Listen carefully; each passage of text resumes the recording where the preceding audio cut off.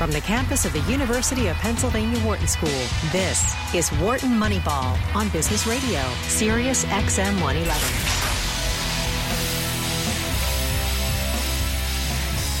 Good morning.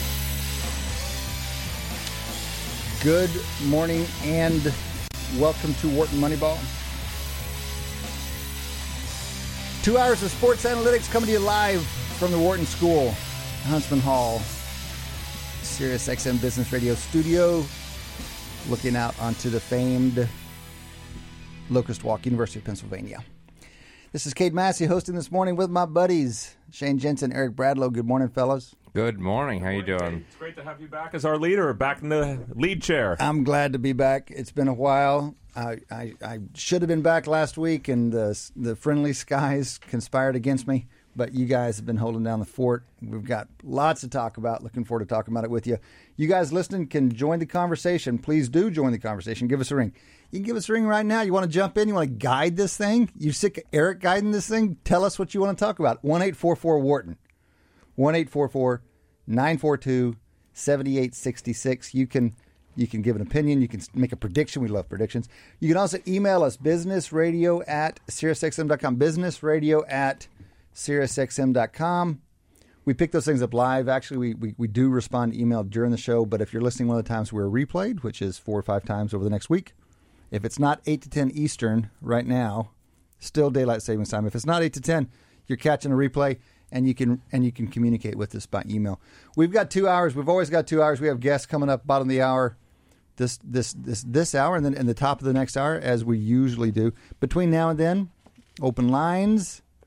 Week 1 NFL football. I can't imagine what these guys want to talk about. Shane, Eric, what has caught your eye in the world of sports? Well, I would talk about the NFL and the NCAA, but we do have to give some props. Shane and I talked about this a little bit on the air last week, but the streak has continued. I mean, at some point, we have to start listing this with, are we getting close to DiMaggio-like probabilities? I mean, the Indians have now won 20 straight games. Yeah. 20 straight. Now, that ties the American League record. As a matter of fact, we can ask Rick Peterson. Yeah. The A's won 20 straight in 2002 during the height of, if you'd like, the Moneyball era. The Indians have won 20 straight. And I just again, this is the same math Shane and I did last week, and we could talk about its flaws. If you believe the Indians were a 500 team when it starts, 1/2 to the 20th, meaning, win, win, win, win, win. There's only one way to get 20 wins in a row, which is win, win, win, win, win, 20 straight times. 1/2 to the 20th is about 1 in a million. Okay, so that's starting to get to an interesting number. 1 in a million is not something you see all the time. What's interesting is, this is what we talked about last week. If you believe instead, well, maybe they're not a 500 team. Yeah, maybe they're a 600 team. Right. Well, 0.6 to the 20th, by the way, is rare, but it's amazing how much it's not as rare. So now you're at 3 out of 100,000. Now, I'm not saying 3 out of 100,000 is not a rare event, but it's 1 out of a million. 1 in a million. 1 in a million is very different than essentially 3 out of 100,000. I mean, it's a big, big difference. But still, to me, we're at one of these incredible moments in sports history. I mean, 20 straight wins. Yeah, so 3 out of 100,000 is still more rare. If you actually tabulate the number of opportunities throughout all of baseball that we've had for 20 game winning streaks, would we have would 3 out of 100,000 be, because this has now happened twice, at least twice, because you said it was the American League record, right? So is the National League That is correct. Yeah. The Cubs actually, there's a record. It depends whether you want to count it or not. So the Cubs are in 1935, won 21 straight. Okay. So that's the official record. But the White Sox in 1905 won, well, I don't want to say won. They had a 26-game streak, but one of the games was a tie. So I don't know how you want to count that. They allowed ties in those days. But 21, though, is Hiss on that, by the way. But 21 is the record. The Cubs in 1935 is the record. So this has happened basically 3 or 4 times in baseball history. It's hard to get a kind of a gauge on the denominator for that. Well, how about the following way to think about it? Maybe just tell me whether you think this is the right math. I did a game-by-game math, but maybe a different way to think about it is, let's say there's 30 MLB teams, right? Yeah. Each team has the possibility in any given season, let's say, to have it. Let's say baseball's been around 100 years.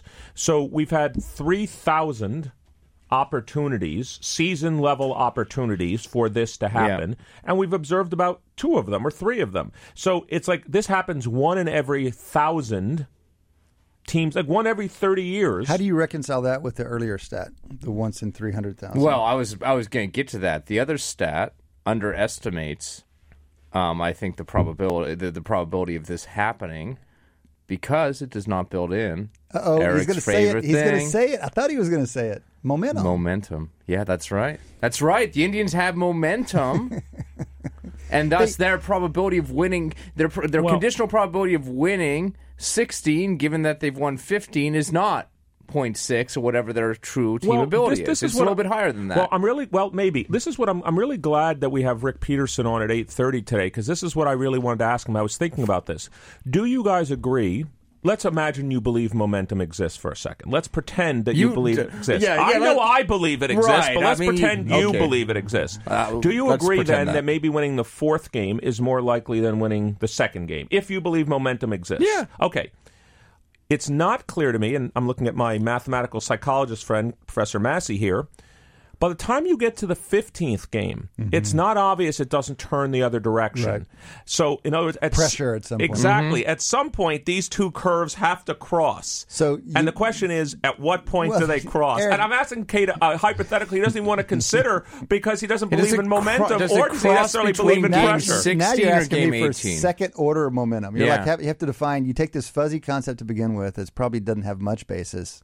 And then you say, now we need to explain the dynamics of it. So I need another parameter in there that says, well, it's not just about if you win one game, you're more likely to win the next, which is the simplest model of momentum.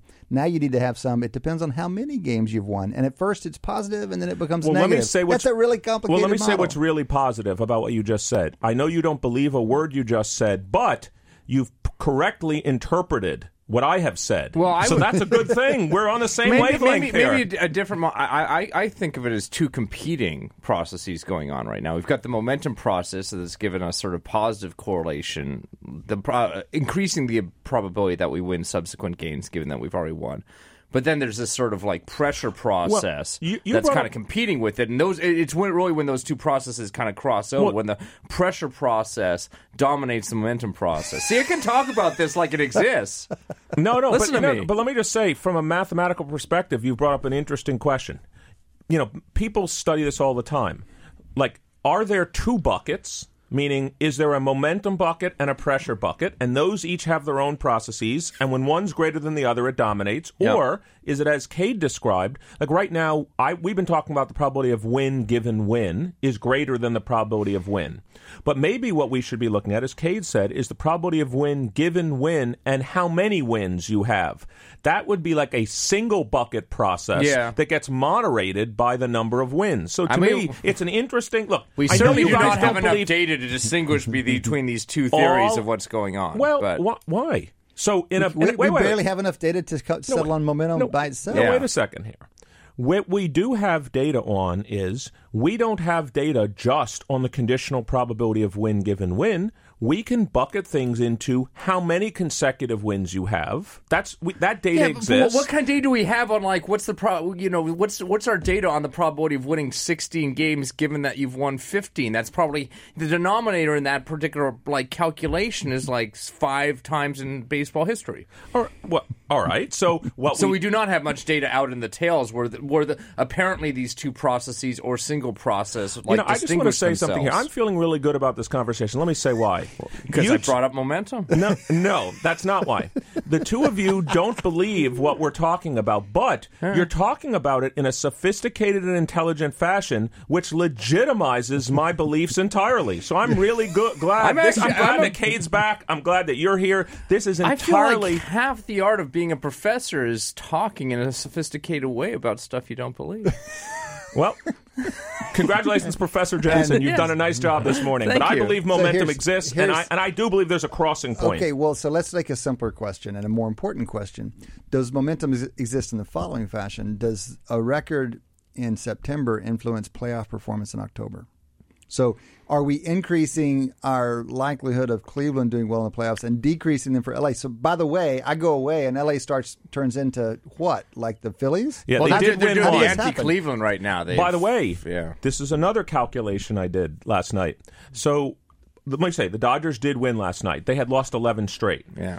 The question is, which one's more likely? A 500 team, which the Indians were, winning 20 straight, or a 750 team, essentially, which the Dodgers are winning Indians, right? Indians, winning 20 straight. Yeah. Or a 750 team like the Dodgers losing 11 straight. Oh, the Indians winning. I mean, I don't think the Indians... Were the Indians actually at 500 when they started these maybe shenanigans? 550. I thought they were already leading the division. Slightly above. Okay. Slightly Strong above 500. intuition that the Indians is less likely and more likely. It is more likely. Yeah. It is more likely. Like a 750 team should never lose 11. Not never, but Does it say something about, was it not really 750? Yeah, we don't observe the true probability. But that's the other thing is that maybe they, and just like I said, maybe I need to update my belief about the Indians that they're not really a 500 or 550 team, that they're a 600. And by the way, they're now only 2 games back or 3 games back of the Dodgers of having the Indians of now the best record in baseball because they've caught up 17 games in the last 19 during this win streak. They've caught up on the Dodgers 17 games in the loss column. So there's a different non-stationarity question than momentum. It's not just momentum. So, for example, if you just told me that the Indians haven't quite caught the Dodgers for best record. They have not yet. If we were to run a power ranking system to ask who's got the stronger strength, who's the stronger team right now, if there's any non-stationarity in that model at all, if they discount the deep past more than the recent past, great point, then you're going to end up with the Indians higher than the Dodgers. And it's utterly reasonable, in fact, important to do that. In fact, an important issue in a model like that is how differently do you discount depending on how far back the game is. So let me do 2 things. Let me answer that and then answer your question about does there any carryover to the playoffs. So first of all, the way I would do it is I'm an out-of-sample prediction guy. So I would think about future games. I would take a data set for which I know the future outcomes, and I would put a weight, let's call it a discount factor, on wins that allows me to predict future behavior. Now, that doesn't make it right. That's just one criterion by which you could fit a weight function, and that's the one I'm interested in. I'm interested in, I don't need to predict the past. I want to predict future outcomes. I would choose a weight that would give me high out-of-sample prediction. Yeah. And I believe, you're right, I believe you wouldn't choose it, you'd fit it. Yeah, fit it. I'm sorry, I meant choose. Yeah, I meant choose. I meant fit it using a model. I would fit it. But in terms of momentum, Shane and I talked about this just briefly last week. The thing that this winning streak allows Cleveland to do is they have 2 all-star players right now who are injured. They don't need to rush them back.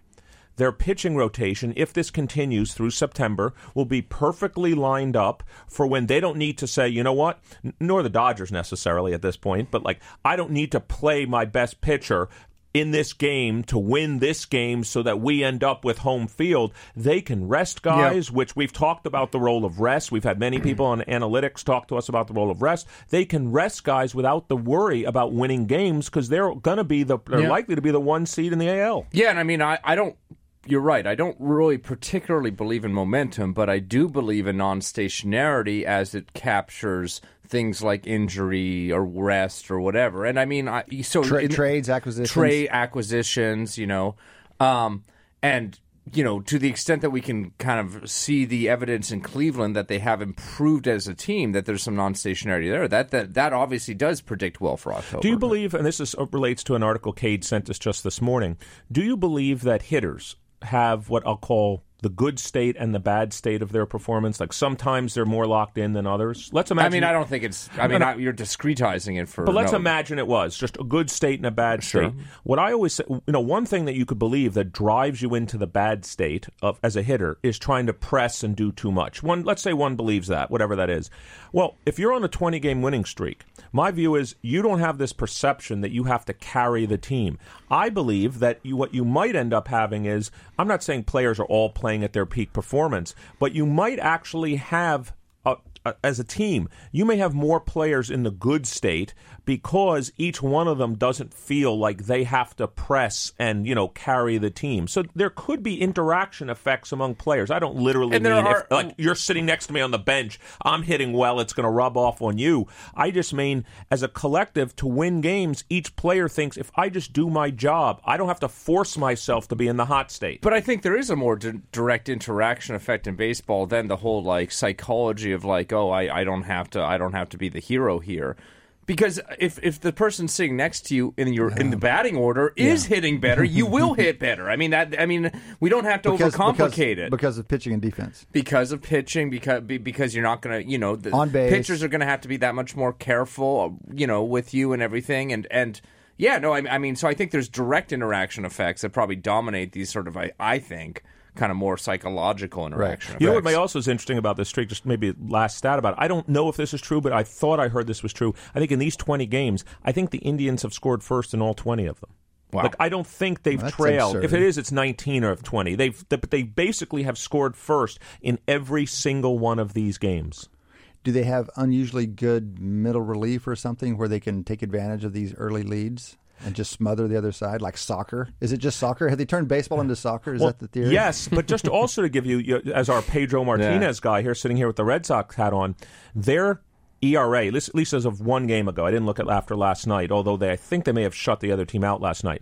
Their ERA, starting ERA during this streak, was 1.75. Oh, jeez. The second best in the AL during that streak, by the way, which was the Yankees, is like 3.9 something. So they're more than 2 runs better than any other team. This is getting Pedro-esque, and this is a collective staff. But right now, it's not only that, the number of shutouts they have during this streak is just remarkable. So a couple things relevant to our playoffs. One, they're only 2 games up on the Astros right now for the number 1 seed. That was the team they passed. Yep. So that's a race, and that's going to stay a race. Well, at the moment, it would be very relevant to who pitches and who sits and who doesn't sit. Can we remind me how does the seeding work in baseball? Like, for example, if the Yankees end up being the team that makes it, do they make sure that they don't play the Reds? No, it doesn't work that way in baseball. So in baseball, let's remind everybody, there are 3 divisions. Let's talk about the AL for a second. There are 3 division winners. They're seeded 1, 2, 3 in order of their record.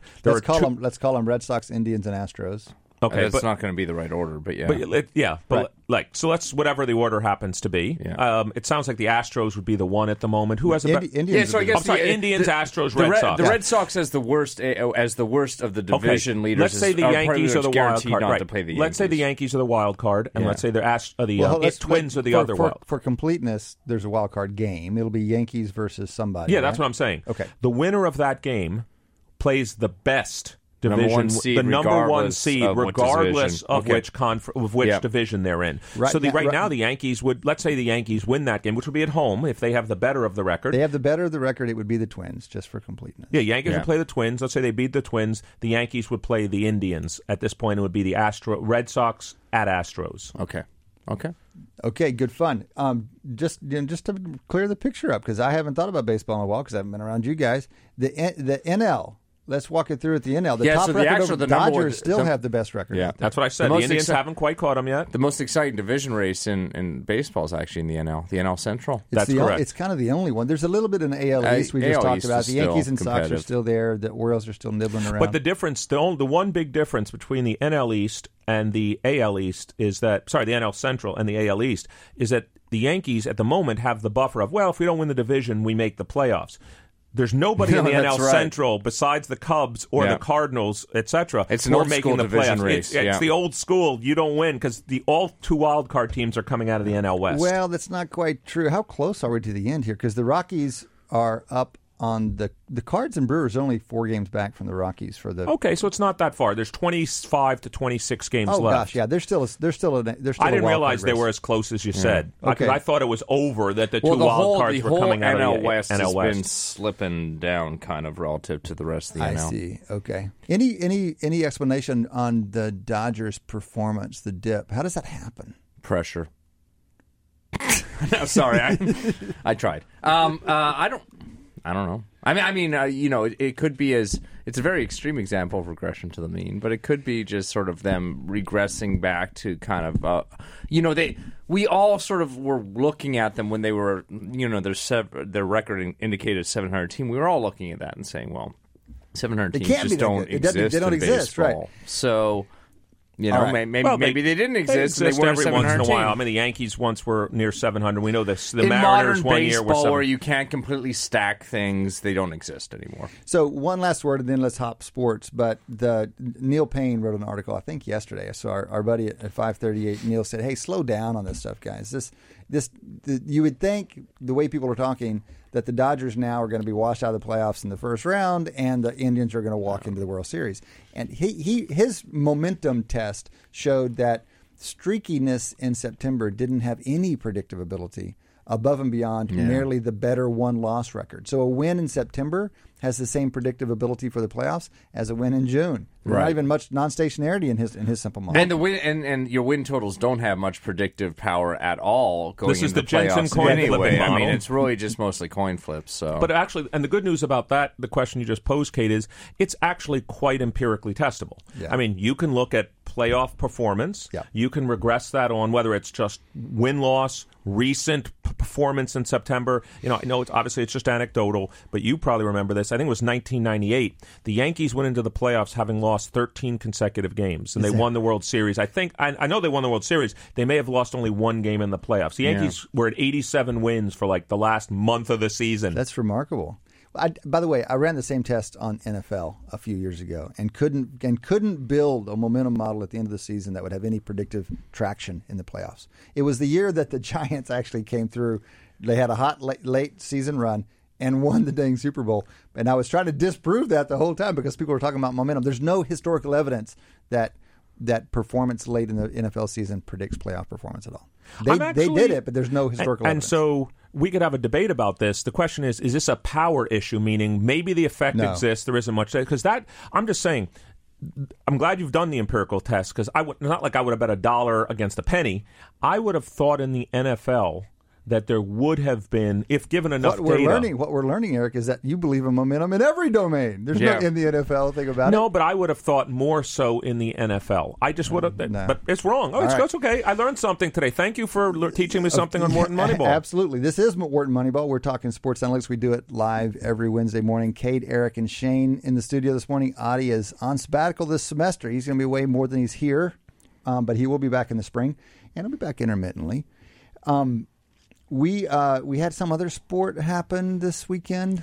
So I wanted to talk about that one. So, and of course, it gives you our ability to predict. So we had the U.S. Open tennis. I assume you referred to. Is that's what you're referring to, right? That's right. I knew he was going that way. Such a compelling final that U.S. Open. Well, no, but we could talk about the fact that so now we have Roger Federer with 19 major victories.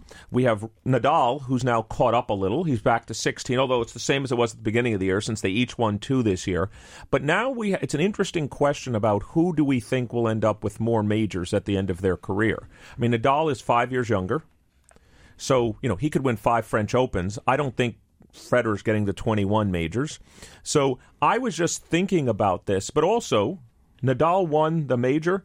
He basically, the top-ranked player I think he played was maybe like 30 in the world. This was probably his uncle Tony, Tony Nadal, the coach, said, yeah, this was just a routine win for him. I mean, he basically said we didn't. Del Potro knocked Federer off I 2 days I said before. that. I said Nadal didn't play anybody. I know. Nadal played the guy who knocked out Federer. I know he played Del Potro, but Del Potro's ranked like 25 to 28 in the world. I understand he's dangerous. This is his tournament. He just beat Federer. And I'm glad.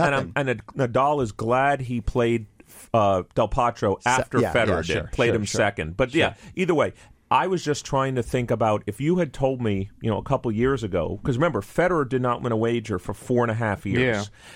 The question is, and by the way, he's the age Nadal was, Federer, when Federer stopped winning majors, except for this year. So now the question is, can Nadal continue? He's going to end the year number 1 player in the world. When was the last time Nadal didn't win the French Open when he played in the French Open? He hadn't won the French Open since 2014, so he won this year, but he didn't win the last couple years. All right, and he played in those years. He did play. Now, he was injured, but he did play. I see. I kind of feel like that guy's kind of automatic for the French Open. Well, that's why I said he may win 4 or 5 more French Opens, and that gets him to 20 Federer or can't 21. compete with that. Well, I think Nadal's more automatic in the French Open than Federer is at in Wimbledon, all the other ones. and at Wimbledon, where Federer did win this year without losing a set, the first time since Borg in 1970. And he's got to make up 3. Do you have an answer to this question? Do you have an opinion? I do have an opinion. You don't think he's going to do it? No, I think Nadal will end up with more majors than Federer. Yeah. Wow. I do, because I think this is my belief. I think at most, I wouldn't have said this a year ago, I wouldn't have thought Federer was going to win any. I don't see how Federer has more than 1 major left in him, maybe 2 at the outside, if that gets him to 21. I think Nadal can win the next 4 or 5. I mean, no one's close to him on clay. Yeah. He could get markedly worse and win the French Open for the next 4 or 5 years. So that gets him to. I think, I'm kind of with you on that one. I think Nadal. And by the way, historically, it's going to be kind of a. There's not going to be an asterisk, but I mean, are we going to? When we look back and it's going to be Nadal at 22 and Federer at 21 or something like that, but like 17 of those 22 are on the French Open. Are we going to look back and say like, it'll be Federer? Yes, it'll be debated for all time. Federer's a better. It'll be debated for all time. Well, except Federer has a 14-24 record against Nadal, so maybe we have a little bit of evidence. They're 500 on every other surface, and Nadal dominates them on clay. They're 500 against each other on every other surface. I think you can do pretty well shorting those kinds of predictions because people tend to underestimate things that we can't see right now, like injuries, like new competitors. You I do remember thinking to myself, "Oh, Tiger Woods going to win 25 majors. Tiger Woods was going to win 25." There was a certainty that he was going to pass Nicklaus. I think the point that's maybe good question, Kate. I think the point that's disappointed a lot of people, especially on the men's side, not on the women's side, where we saw Sloane Stephens, 3 weeks ago, number 900 in the world, win the U.S. Open. I think people are like, where are the competitors on the men's side? Yeah. Like Wawrinka, we know, is out for the season. Djokovic is out for the season. Murray's now out for the season. Nishikori's out for the season. But these are all guys. Nishikori's the youngest of those guys, and he's now 28. Like, where's the days where the 20-year-olds? Where are these great men's players that are going to challenge Federer and Nadal? Because with Djokovic, Murray, and Wawrinka out, basically you could have bet a ton of money that Federer or Nadal was going to win the U.S. Open. Yeah. So I'm saying, where are on the men's side? Yeah, right. Where are these great young players? They're not. If they are great, they're not as great as Federer and Nadal. It's a mystery. It is. But you also have to wonder whether some of these older guys might have more staying power than you would expect, given changes in sports science, given changes in training, given the example that Federer has set of the impact rest can have. It's a great example. John McEnroe has always said he would have won more majors if he had stopped playing all these other minor tournaments. Yeah. This is in retrospect. Well, I don't want to say to pay the rent, but obviously it wasn't $3.7 million. No, purses were very different. Purses were very, very different, and he said, Federer could play 3 to 4 more years of majors, given that's 4 events a year. He's not going to play the French anymore. I think we both agree. There's no way Federer's going to play the French going forward. Why would he? If he hadn't won one of them, he would, just to try to win it. He could play the 3 majors and like 5 other tournaments and, play once every 2 months and, rest is a good thing. Yeah. All right, guys. We're going to talk baseball in the next half hour. We're going to talk some professional football with our second guest at 9, and then we'll pick some games. We'll talk about the week upcoming. But we've got a couple of minutes here. I'm curious, are y'all paying any attention to college football? I know a lot. Yeah. So a lot of attention. We've had 2 weeks of college football. Has anything in particular jumped out to you? So last Saturday night was one of the best regular season. Just sit around and watch 4 great games that you'll have in college football. Yeah. I mean, I was surprised. I almost bet the game. I'm glad I didn't. I was surprised that Oklahoma went into Ohio State and won the game as convincingly as they did. Sure. I would not have predicted that. I mean, in fact, if you had asked me the score, I would have said that score, but I had the teams wrong. Yeah, right. And so, and maybe I was basing that too much on Ohio State's victory last year in Oklahoma, which tried to, maybe told me something. I was very surprised by that. And I was also surprised, every year I keep thinking to myself, Alabama can't be as good as the Massey Peabody and every other system says. And then, they go and played Florida State, and I don't think Florida State's going to turn out to be, they beat a bad Florida State team. No, I don't think that's the way it's going to be. That was 2 weeks ago, I guess. But Alabama is just, It's amazing. Yeah. Inexorably moving forward. It almost takes the fun out of it.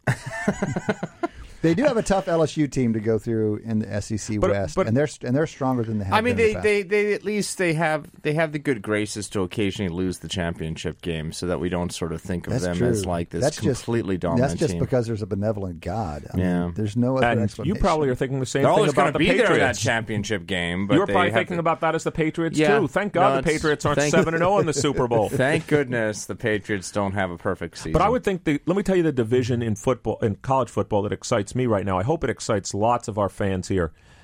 The Big Ten, especially the East.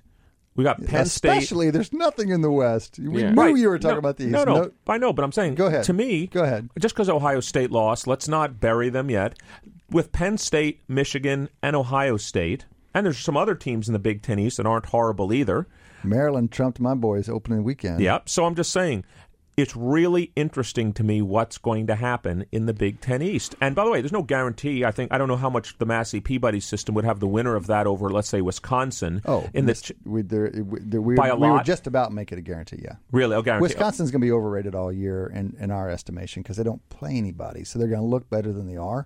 But right now, for example, we'd take Ohio State, even after what they did on a neutral field against Wisconsin, we'd make it 12 points, 11 points. Okay, Wow. so that's a big gap.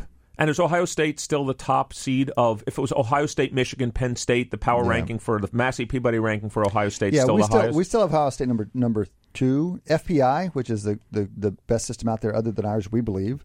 FPI has them number 1 still.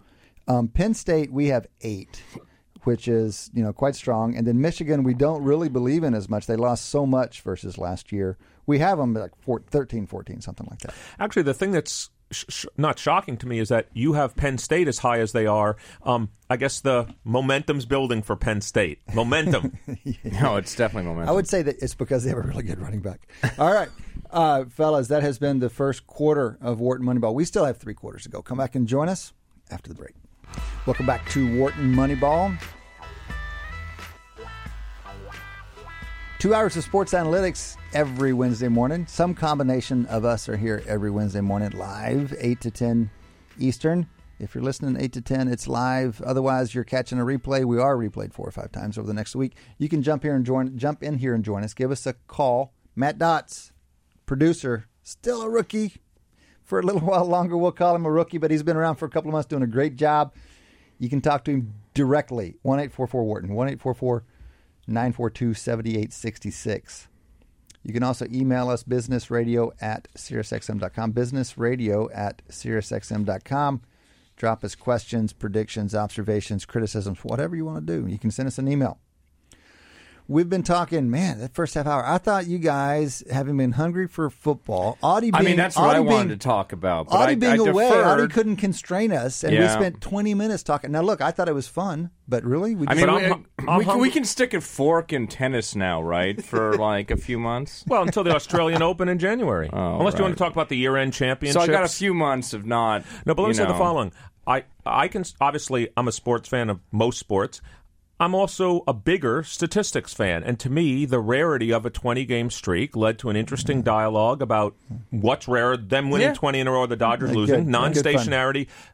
Trust me, we'll get to plenty of college football and pro football. By the way, speaking of obscure sports, I'm sitting on Locust Walk here having lunch yesterday, and these guys are walking by. The Newcastle rugby team is in. Oh, wow. This is like Premier League rugby, and they're playing some Philadelphia match. These guys are big boys. But it was entertaining. These guys walk by Penn campus, and these professional rugby players walk by, and you don't know who they are, and you're like, those are really good-looking Penn football players. Really? That's Ivy League football? It's surprising. All right. Hey, well, we still got some more baseball to talk. It is an interesting time of year to talk about baseball. Regular season wrapping up, gearing up for the playoffs. To talk baseball around here, we like to make a call to the bullpen. Here comes the skipper on his way to the mound. That's going to be all for his starter this afternoon. Einstein said it best, it's great to have an open mind, but you don't want it so open that your brains fall out. Your mind is your master, and your body is your servant. When you can get your mind to train your body at that level, now you're mastering your mind to go with it. At the 0-1 count, Chipper Jones hit 192. If you let Chipper hit the first pitch against you, cut your arm off and eat it. In God we trust, all others must have data. Wharton Moneyball's Call to the Bullpen with Rick Peterson. Joining us now, Rick Peterson, former Major League pitching coach for the Mets, A's, Brewers, and Orioles. He's now a sought-after motivational speaker and co-author of a recently published book, great book, Crunch Time, How to Be Your Best When It Matters Most. Rick is a regular guest on our show. We're delighted to have you back. Rick, good morning to you. All right, guys. How's everybody doing? We're doing well. Fired up. It's a great time of year to be paying attention to sports. Football is off and running, and baseball is heating up. I mean, what could be more fun than that? That's pretty cool. Cool. Rick, we spent 20 minutes right off the bat. We couldn't help ourselves but talk about streaks, given what's going on in Major League Baseball right now. And we were delighted to have a chance to talk to you, having been involved with one of the most famous streaks in baseball history. When you watch what's going on with the Indians right now, what memories do you have from the A's, and how do you compare the two streaks? Well, the memories is like unbelievable. I mean, it's like so surreal. And in fact, I had flipped on the television yesterday and put on MLB Network, and they were doing a segment on what the tribe's doing right now. And then they went back and they showed highlights and interviews of our streak, back in the Moneyball. And ironically enough, it was the Moneyball year. I mean, you talk about fate for someone like Michael Lewis, who comes in to write an article that turns into a best-selling potential book. Franchise. Best-selling franchise. And we lose Hatterberg, we lose Giambi, Damon, and Isringhausen, and have no money to replace all three of them. And, I mean, we could have won 70 games. You'd have never heard of Moneyball. Right. Instead, we won 103 and then had that 20-game win streak. It's a great point. Which was really just, it's so unbelievable to think that a team could win, especially in baseball, 20 consecutive games. Football is really challenging to do something like that. It's been done, I don't know how many times. I mean, you guys would probably know that. Obviously basketball. The Patriots won 20-plus games, kind of over a string of 2 seasons, and maybe the 72 Dolphins. Yeah. Since they were good, they went to the Super Bowl the year before. But let's maybe once in football, but not very often either. Rick. Well, what about in college football? Oh, Oklahoma, I think, might have the longest one. How long is that? I think in the 50s. It is an absurdly long streak in college football. And then didn't Wooden's teams back in UCLA? Oh, yeah. So they have 88 consecutive games is the largest streak in men's college basketball, and that was broken by UConn in women's college basketball. Right. Recently, Gino Auriemma's team, there's something like 100-and-something consecutive games. It's inconceivable. That's inconceivable. Wooden's team won 88 consecutive games. Parts of 3 years? That's correct. Wow. They won. Well, this was the Lou Alcindor, the Kareem Abdul-Jabbar era, followed by the Bill Walton era. Right. So Bill Walton's team was the one that lost, but they hadn't lost a game in 3 seasons. They had won 6 consecutive championships. Do you think when Kareem and Bill Walton get together that Kareem gives him a hard time about that? I'm sure he does. He choked. You blew it. You dropped it, man. I passed you off a perfect team when you dropped it. Something that's interesting is the difference in the performance this year between the Indians and the Cubs. And these teams were within a few pitches of having switched roles last year. A pitch. Right. So,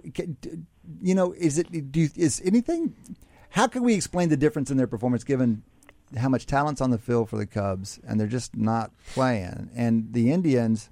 So there's an easy psychological story to tell here, right? That the Cubs are complacent, they won. The Indians are like jilted, and they've got something to prove. Do you believe those kinds of stories? The counter story is just they're actually basically the same level of team. They're just on-field performance there's variation in on-field performance. The Indians are having relatively up year randomly. We have one story that sells newspapers and magazines, and is very this narrative arc, and it's got human motivation. The other story is like a dry statistical story that says nothing to see here. It's just natural variation. Well, I think more than anything else, it really, it's the old cliche in baseball. It comes down to pitching, and the Cubs they're not pitching anywhere close to what they did last year. and they went through a whole series of time. I think it's shifted a little bit, but where all the starting pitching velocity was down. They've had some injury. Hendricks has been out. Lester's not the same, by any means. Arrieta's bounced back now. But you take a look at the Tribe, and you look at Kluber, and it's so contagious. I mean, they've had 9 shutouts. 9 shutouts. How is it possible that pitching is contagious? It's contagious in the way. So let's say you have 3 or 4 dominant starting pitching, and here's the other thing that was really interesting. MLB Network, they did the Prime 9 series going back a few years ago, and they picked the best shortstops, the best second basemen, the best, you name it, and one of it was the best starting pitching core for a season in the history of the game, and the Moneyball starting pitching was ranked number 9 in the history of the game. Wow.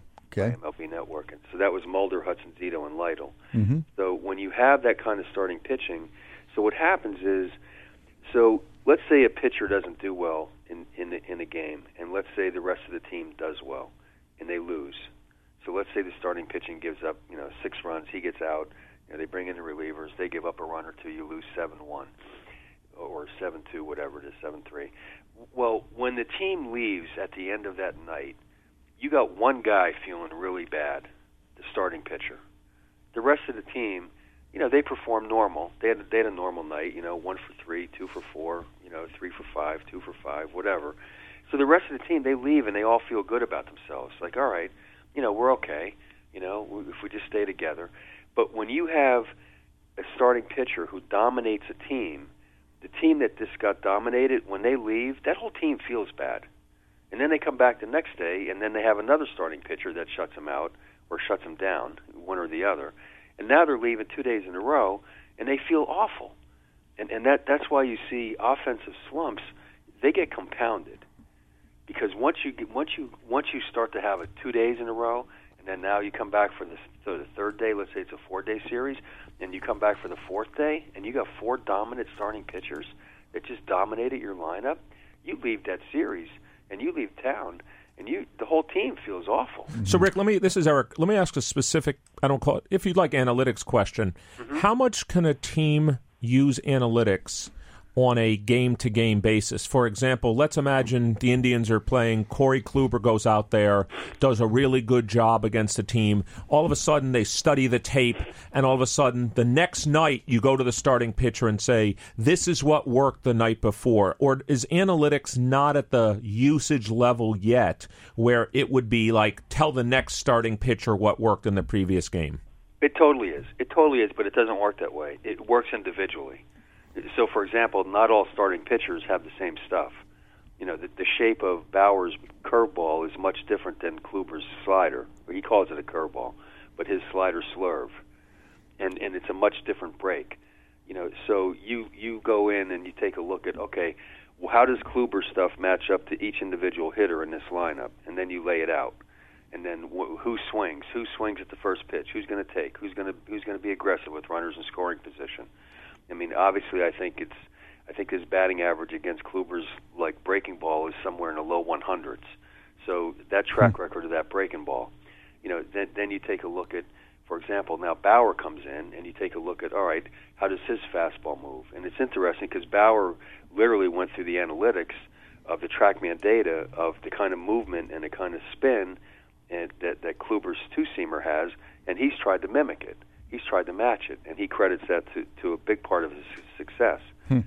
So each individual hitter matches up against an individual pitcher differently. It's not a cumulative effect. It's not like in football where you have patterns and you have certain defenses and certain schemes that'll match up against a certain offense. So, Rick, let me ask something else that Cade, Shane, and I were talking about, but on a different topic. How much when you use analytics in baseball, how much do you weigh what I'll call recency versus what's going on the whole season? So, for example, maybe if you're the Indians or the Yankees, whatever the team is, Orioles, you look at the last 10 games and say, here's the analytics over those games. Or do you still use April's data, May's data today? How much down weighting is there of past performance?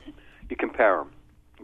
So what I specifically would do, and this pattern started during the Moneyball era, I would take a look at their opposing hitters And so each individual hitter in their lineup, and I would look at what did they do in their last 30 at-bats against a right-hand pitcher, what did they do in their last 30 at-bats against a left-hand pitcher. And then I would match it to what their overall pattern is in the course of the season and start to look at, what's going on with this. Like, for example, like Ramirez for the Indians got hit the other day or 2 days ago. The pitch hit the bat and then glanced off the bat and hit his forearm, and he left the game. Well, that forearm injury, it may not match his swing now because his forearm's bothered. Let's say he got hit in the hand, it would be much more dynamic. So maybe because he got hit in the hand and the wrist, like a pitch that's close to him, which he really handled exceptionally well on the inner half of the plate, he might not be swinging at that pitch very good right now because he just got hit in the hand 2 days ago. Mm-hmm. And you watch it. I mean, I remember the one that really stuck out in my mind was Moises Alou when he was with San Francisco. Well, he made a change in the stance from the beginning of the season, and actually not only from the beginning of the season, but from what he had done for years. And so when I was preparing for the series, I looked at this and I said, in the past, forget about throwing a fastball inside for a strike to Moises Alou. Forget it. Don't even think about it. It's deadly. He's going to smoke it. And then I'm looking at, he changed his stance and he closed his stance up. And now because he closed his stance up, because he wasn't covering the outer half of the plate, now he was vulnerable on the inside part of the plate. Mm-hmm. And so we were in the coach's room, and one of the coaches said, "Hey, how are you going to pitch Moises this series?" I said, "We're going to pound them in with fastballs." And they're like, "Oh, that's stupid. You don't want to do that." I said, "No, you don't want to do that 2 months ago. Now you want to do it." Wow. They're like, no, there's no way. I mean, that's the old school mentality. I'm not right. going to mention the person's name, but it's like, no, you don't want to reinvent the wheel. We don't need to reinvent the wheel. We got a whole warehouse of tires. Put new tires on and let's go. We don't need to reinvent them, but put new tires on. Wait till the tread wears out and you got flat tires sitting on the side of the road. Right. So then he walks into the manager's office and is like, "You're going to pound Moises in with fastballs? Yeah. Go look. Go do your homework. Right. Don't talk about what you saw 2 months ago or 3 months ago. I mean, I know it rained last week. Doesn't mean we're going to put the tarp on today. It's clear skies. There's no clouds in the sky." Right. We're talking to Rick Peterson. Rick, longtime Major League pitching coach and regular guest here on Wharton Moneyball. So, Rick, this is Shane. Your earlier comments about kind of how bad being shut out and stuff like that, how bad that makes it, kind of the entire team feel. That suggests to me that maybe there's more kind of momentum or whatever you want to call it. There's more streakiness to losing because it's kind of something the entire team does, as opposed to winning where you can kind of, essentially have one person, like your starting pitcher, drive that win. So does that make the kind of losing that we're seeing in the Dodgers actually less or more surprising than the kind of winning we're seeing in the Indians? I think the combination. I really think the combination, and I think what you see with the Indians, for example, the Indians' offense is not built solely on the homer, even though they hit homers. But they move runners, they can bunt, they can hit the ball the other way. They really have more of a pure hitting approach. And I personally believe one of the reasons that the streaks, especially losing streaks, are so prevalent, especially this year, is because of the homer. If you build, you look at the Orioles were on a hot streak going back about 10 days ago, where they put themselves right back in the pennant race, and 6 days later, they're out of it. And it only took, it took them all those days to climb back into it. They win a series. Now they get on the streak, and in that course of July, they hit more homers than anybody. And now they're on a losing streak. Why? Because they're not hitting homers. So if you can't sustain a level of winning consistently over a long period of time if your offense is solely built on homers. Rick, that's a great point because we've talked about here on Wharton Moneyball many times this season that homers are up, but strikeouts are up. Right. Most people would say that's going to lead to higher variance or greater streaks. When you're really hot, you're hot. I mean, obviously, the mean winning percentage in the MLB is 50%. Someone wins, someone loses each game. But what you're going to get is you're going to get hot streaks. So you get teams with longer winning runs, but you also get longer losing runs. It's an interesting perspective. It really is. And when you look at long losing streaks, I mean, I got to tell you, when you hit a long losing streak, and I haven't really experienced a lot of those over my career, but I've experienced enough of them, it's like to really pinpoint exactly what it is. What do we need to do to turn this around? I mean, everybody kind of has the answer, but no one really knows the answer because it's just so subtle. And you get into this, and I think we all get into it, and it goes back into the mental game. It's like, oh, here we go again. This whole, and you hear that when you hear interviews, when people start really talking about what their mind is, where their mind really is during those places, and you get a whole team. I mean, imagine the compounded energy of the whole team in a chorus of going, "Here we go again, here." Right.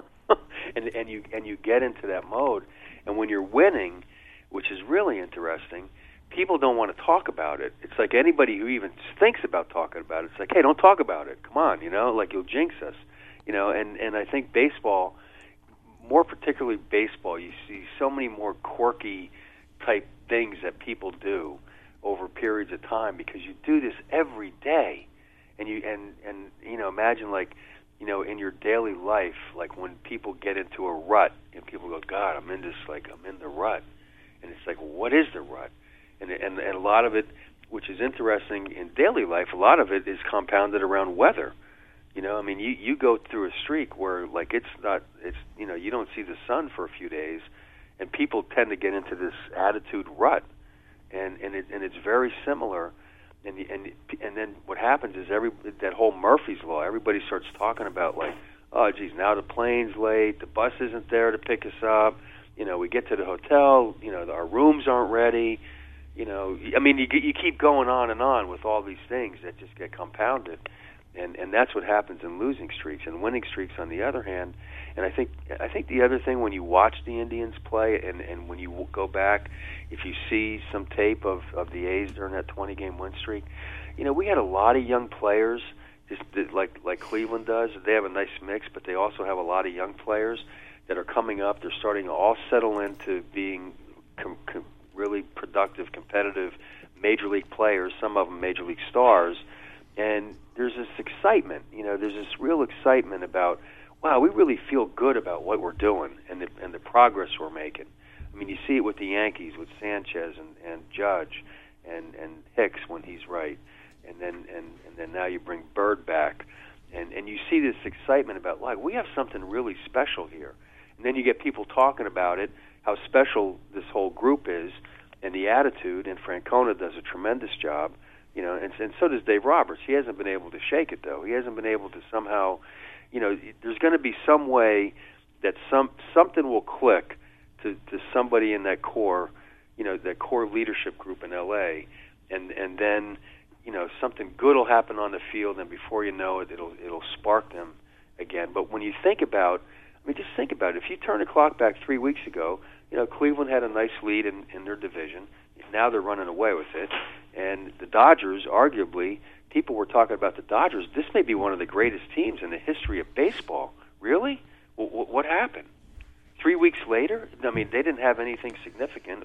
They're still they're still this great team, right? I mean, we're talking. We'll talk with you in 2 weeks about the playoffs, and I'm sure we're going to be talking about the Dodgers being one of the big favorites.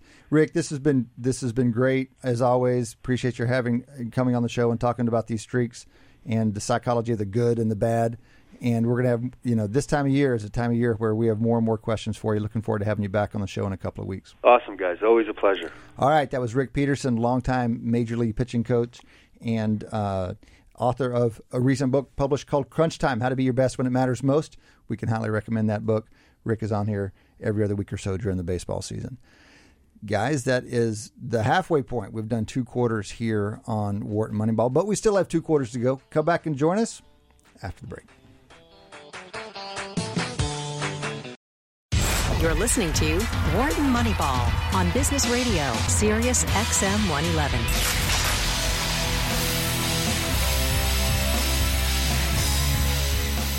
Welcome back. Welcome back to Wharton Moneyball.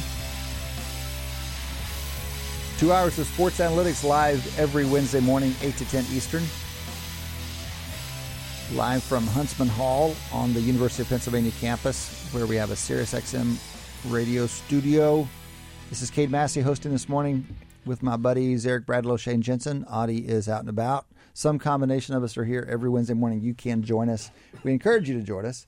The phone number is 1-844-WHARTON. That's 1-844-942-7866. Or email us, businessradio@SiriusXM.com. Matt Datz, standing by for your email and your phone calls, businessradio@SiriusXM.com. And of course, please don't forget our Twitter handle, @WMoneyball, which I've been using very frequently lately. All right, we're building a social media presence. We've got on it sometime this summer.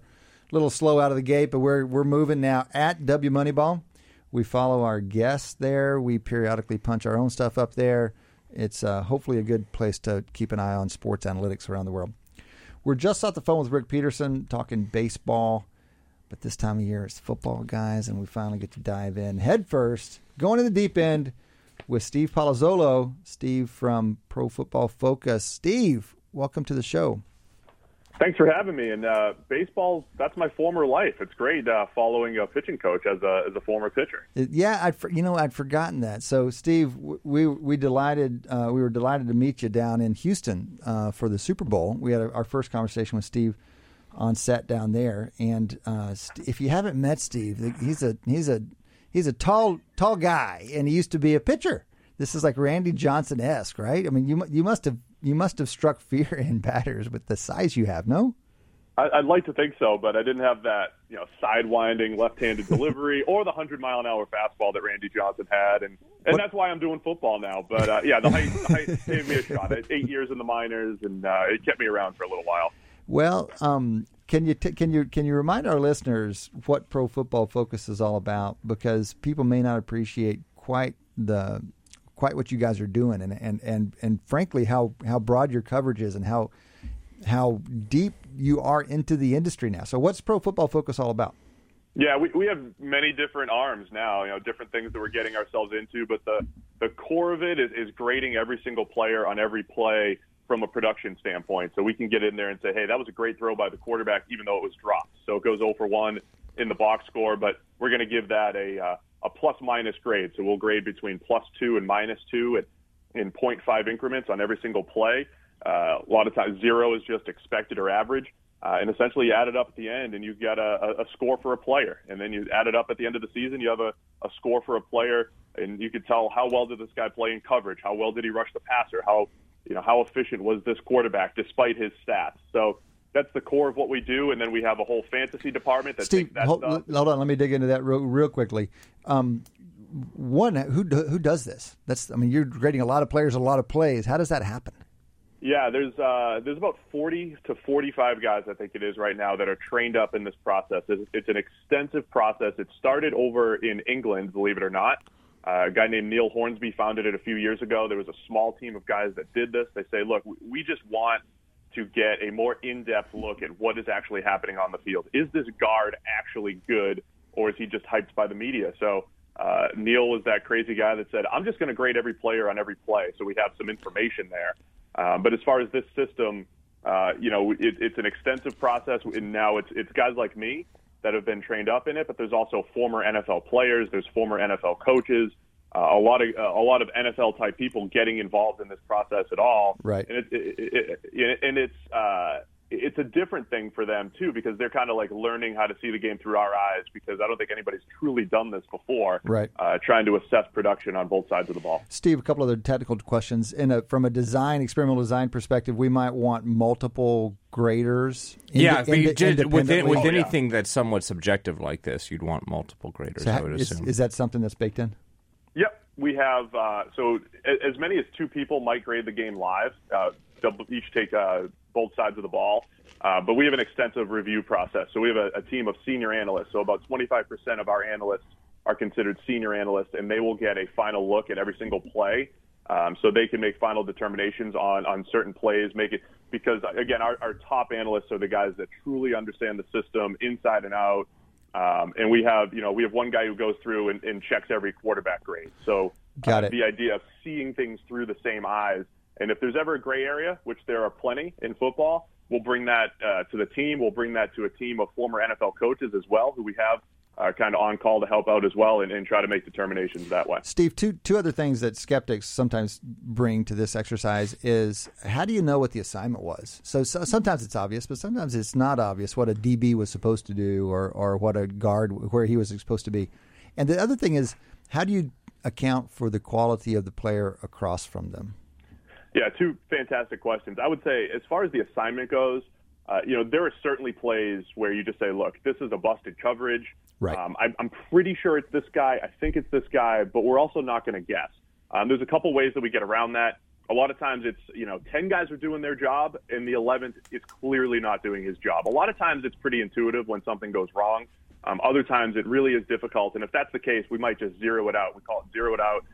We're not going to guess. We're not going to give a guy a negative. So I see. Certainly not claiming perfection anywhere, but we also have plenty of NFL connections. We have 29 of 32 NFL teams taking our information and data. So if we truly need to know what's going on at a play, we have the ability to do so. And as far as competition level, I think this is a fascinating one as far as assessing players. It would be easy to say, okay, Joe Thomas is the best left tackle in the NFL. Therefore, if you pick up 3 pressures against him, we're going to adjust for that and say, well, now you're going to get 6 or 7 against a bad offensive tackle. But football doesn't really work that way. So we don't change our grades based off competition. We grade it all the same exact way, but we do have an analytics team that can go through later on and kind of put numbers to it. So we try to grade through the same eyes and say, look, Joe Thomas is Joe Thomas. We're going to treat him just like a rookie offensive tackle, have the same level of expectations for those guys, and then kind of let guys run numbers behind the scenes and say, okay, when Joe Thomas gets beat, it is actually worth more. It is more difficult. So the grading system doesn't change, but I do think it brings better perspective when you could say, hey, this guy got pressures against this good tackle, but he actually struggled against the bad tackle. Sometimes it doesn't always match up to what you would think. Steve, this is Eric Bradlow. I have a quick question. Is this something that you can score using video or watching TV, or do you need to be there live at the game? Because a lot of times in football, you don't see what happens a lot of times away from the ball. So how is that done? Oh, yeah, it's all on video. It would be impossible to do in person. We do a first run off of broadcast, which, thanks to HD and widescreen, you could see really, the majority of what you need to see. And then all of our review process does take place with the coach's film. So I always like to say we take every camera angle available and we use it. So it starts in broadcast, goes through the coach's film. And a lot of times I have to review a play rewind about 10 different times to try to catch everything that's going on there. And maybe one just follow-up question. What do you guys do with injuries? So, for example, obviously you can't get a score if you're not on the field. But do you kind of normalize it I don't want to use Joe Thomas. I think the guy I just heard the other day has played 10,000 consecutive snaps or something like that. He's never been injured. He's never missed a snap. He's literally played every snap of every game that he's ever played. Literally has never missed a snap. Metal legs? Is that the way it works? I guess, given the position he plays, that's remarkable. But how do you deal with not being on the field? Do you normalize this in some way, like per play that the person was on the field, and then a separate statistic or measure that talks about how many plays they played? So as far as our play-by-play grading, we try to focus on what is happening on the field. And again, I think we can go back and kind of bake that into other numbers. So our, we start with this plus-minus system, and then we convert it to a 0 to 100, try to make it a little bit more of a consumable number. So if you say a guy's a 90, that's elite. If he's 90 or above on the 0 to 100 scale, the way that works is if you play a 16-game schedule, you're more likely to be able to hit the top ends of that range, so to speak. Whereas if you play elite football for, say, 8 games, it's probably going to be harder because it's a smaller sample size. We'll kind of expect some regression to the mean there. So you might play elite for 8 games, and you might be only, say, an 85. So the numbers do account for that a little bit. But I also think it's one of those – it's difficult because I want to know how well did a guy play when he was on the field, and then almost a separate number that says, okay, well, how valuable was that to the team? Because if you do miss 8 games, clearly you're not bringing value to the team during those 8 games. So we're talking to Steve Palazzolo. Steve is a senior analyst at Pro Football Focus. Pro Football Focus has kind of revolutionized player evaluation, at least by third parties. And one of the reasons we're talking to them is that they have been wildly successful. Almost every NFL team is subscribing to their data. We know from working in the industry that they're having an influence with these organizations. Steve, What are some things that you guys have learned or shown or found that prove that the average fan or the layperson or maybe even coaches were getting wrong before you came in and looked at players at this level of granularity? Well, I think the big thing for us is, for years, offensive line play was kind of like the frontier that nobody had ever been able to truly tap into. For years, people would say, hey, this guy's a franchise left tackle. Let's pick him top 5 overall. And as long as he showed up on the field and played, Joe Thomas has been outstanding. He showed up and played. But if you have a guy like Joe Thomas who just shows up to play and doesn't get hurt and he starts 16 games, I think people assumed that guy was good for the most part because there were no stats. There was no way to break them down. All of a sudden we came out and said, you know what, this guy's actually not that good, or he's actually a really good run blocker but not a good pass blocker. Right. And I think that's one of those things where we started to say, okay, you know what, a linebacker has 100 tackles, but where are those tackles taking place? Is he actually shedding blocks? Does he actually lose his gap in run support all the time? Is he just making those tackles 20 yards down the field? So I think just taking some either positions like offensive line that did not have stats or evaluation and adding that to the mix, or taking positions like linebacker where if you just, same thing, if you just play 16 games, you're probably going to get 100 tackles if you just play 16 games, but it doesn't mean that you played linebacker at a high level. So I think those are some of the ways we've kind of, I don't want to use the word, I don't want to use cracked the code, but maybe changed perception as far as certain positions go. And this is Shane Jensen. Has there been a particular position or circumstance that you guys have found exceptionally difficult to grade over the last couple of years? I mean, maybe it is still offensive line and you guys just do it better than anybody else, or maybe there's some other position or circumstance that basically is the biggest challenge to your Raiders. Yeah, it's funny because offensive linemen in the NFL, a lot of them are very outspoken about our grading of the offensive line, and they come back to you don't know what we're asked to do. But I do think our offensive and defensive line grading, because it's it's up to 60, 70 direct interactions in a game. I think they're pretty good. We get really good sample sizes of what's a good block, what's a bad block, and I think we do a good job there. I think the further you get away from the ball, so when you talk about safeties, they can be challenging sometimes because it's very difficult we try not to just assign, blame for a safety if we think he busted the coverage and the ball doesn't even go there. It's because you truly have different reads and you have different assignments for safeties. So a lot of times we're stuck with what I call action plays, where maybe they're targeted or they're directly involved in the action. So you get a much smaller sample size with safety. And to a different point, sometimes cornerbacks, you get a very small sample size, even though on tape you could see them play man coverage, but if you have a zone-heavy team, you might not see a whole lot from a cornerback in a given game. Well, Steve, I was going to ask you a different question. This is Eric Bradlow again, but now I have to ask you a question based on what you just said. Let's imagine you have a cornerback, let's call him the Deion Sanders of quarterbacks, that's such a shutdown corner, no one even, and maybe this is what your point is, this is why you need Pro Football Focus, is that the person's doing their job at every play, but the standard metrics of passes batted down or interceptions, you never threw the ball at the guy. So this may be the classic argument for why you need to be graded on every play, and doing well where you shut down a guy, that's valuable.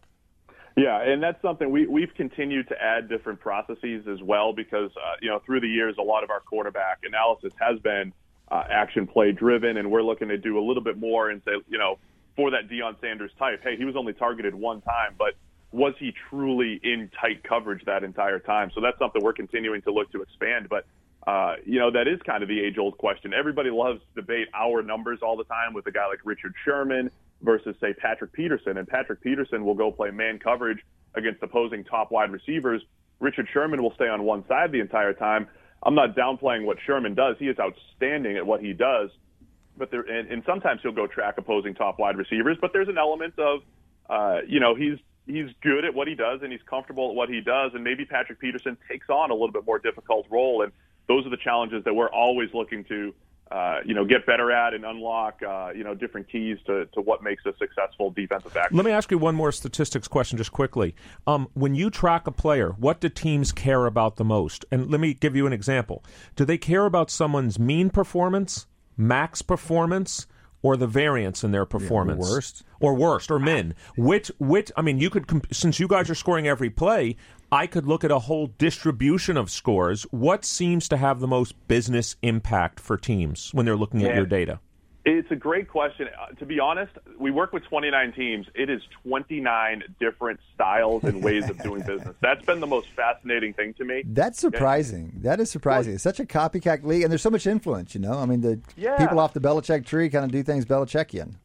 I was shocked by it because I just assumed, well, the NFL, we're going to give them our data, and they're going to do this with it. And then I get in there, and I'm in these meetings, and they're like, hey, we love this, but we don't use this much. Other teams are doing the complete opposite. Some teams are really, really good at what they do on the analytics side. And to be honest, other teams are just scratching the surface. So I don't have a clean answer on that, but I will say we have an internal analytics team that's doing some really great work. And we found, I think it varies by position. I think, say, a cornerback's top-end play might be more predictive of his future play. I think that's the way to break it down. Each position's a little bit different.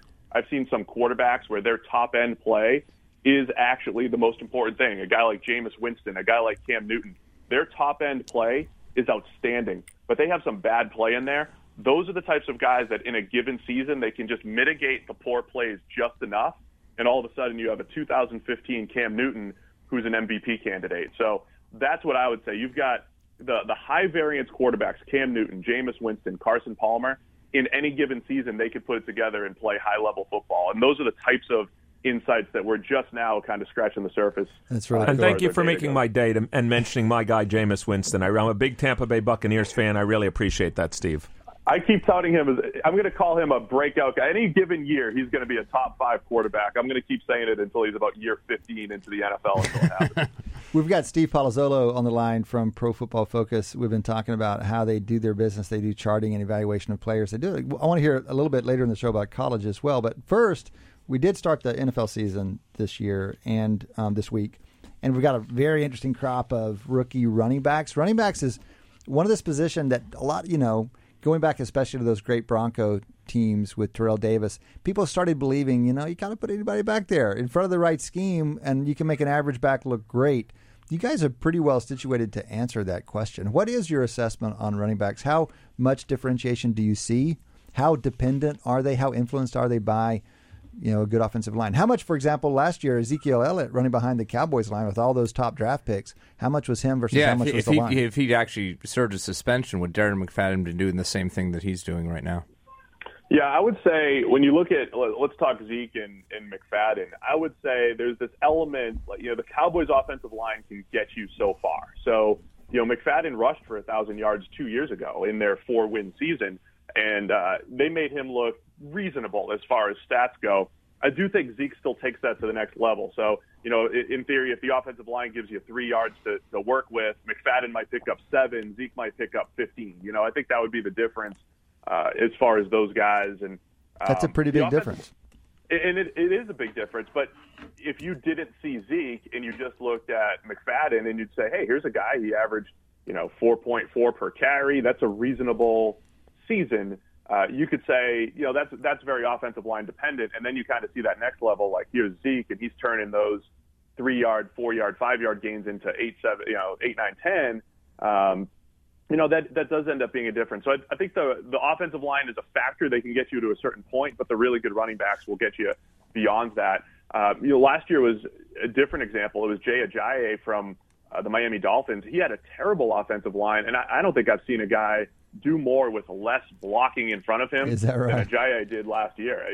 He led the league in yards after contact per rush, and you could see it on tape. There were so many plays where you just paused it for a second and said, this play should get no yardage. Right. And before you know it, it's 12. So I think it goes back and forth. Sometimes running backs can make offensive lines look good. Other times the offensive line can get you to a certain point, and the deeper dive into our data, I think, has a lot of that information. Steve, the way you just described that made me wonder about the role of motion tracking data moving forward. So you described a process where you could almost say, okay, given a situation with the running backs, given the how close people are to him, the size of the hole, whatever, where he is, we would expect. We've seen, with motion tracking data, you could have this precisely. We've seen a zillion running backs in this situation. We expect 2.2 yards from now. Yep. And then you could evaluate very precisely. You guys are kind of doing that based on your expertise and what you know. Do you see a future where you or somebody uses motion tracking data to take it to the next level? Yeah, that's something we've kind of gotten our hands on at times. We have a feel for what that looks like. It's just a matter of getting the entire data set. The motion tracking is a fascinating thing because, last I heard about it, they just kind of throw the data at the NFL. And right. To be honest, the NFL is still tapping into what we're giving them. We give them something like 180 fields of data, and they're still just using a fraction of that. 180 fields of data per play of information that we're bringing. They're just barely scratching the surface there. Right. So they're not even scratching the surface on the motion tracking. But I do think that is a great way of the future. The way we can do it, too, is we say, look, this is an outside zone concept where your front side blockers, created, really good space, but your backside blockers, failed and they did a poor job. And you can I love the way you described it. How many times has the running back been in that situation? And what is the expectation? That's the type of stuff that our data can already do. And then you add the motion tracking in there and, get an estimate of where guys are. I think it'd be a great way to, down the future, assess running backs and really all positions in their own unique way. Right. Yeah, Steve, this is Eric Bradlow once again. A lot of questions people ask about running backs or the lore is this person's getting stronger as the game is going on. Have teams asked you guys to analyze that phenomenon? Since you're scoring every player on every play, you could actually look conditional on the play around him. Is this player getting stronger as the game's going on? Are you getting higher scores? Do you guys look at within-game trends as well as overall? Yeah, so it's all there. I don't know that we've actually done it yet. I mean, we're sitting on this 11-year database of NFL information, 4-year database of college information. And to be honest, we're also just scratching the surface on what we're pulling out of it. I don't know that teams have asked us that specific question. My feeling is, like a lot of things, it probably evens out. It probably depends on the running back. Maybe there's a couple guys that are a little bit better. Just like quarterbacks, maybe Tom Brady's a little bit better in the fourth quarter than most, or is he just Tom Brady in the fourth quarter, which is still better than everyone else? Chances are it probably just evens out over time. Right. Steve, there were some good running back performances, even by rookies, but one really caught people's eye because it was the first game and the big upset. So you also do college football analytics. I'm curious, how surprised were you by Kareem Hunt's performance? Many people hadn't heard of Kareem Hunt before he did what he did to the Pats. We weren't surprised at all. He was the top-graded running back in our play-by-play system last year in college football. We loved Kareem Hunt. That is outstanding. You loved him more than Leonard Fournette and Dalvin Cook? And Joe Mixon? And Joe Mixon?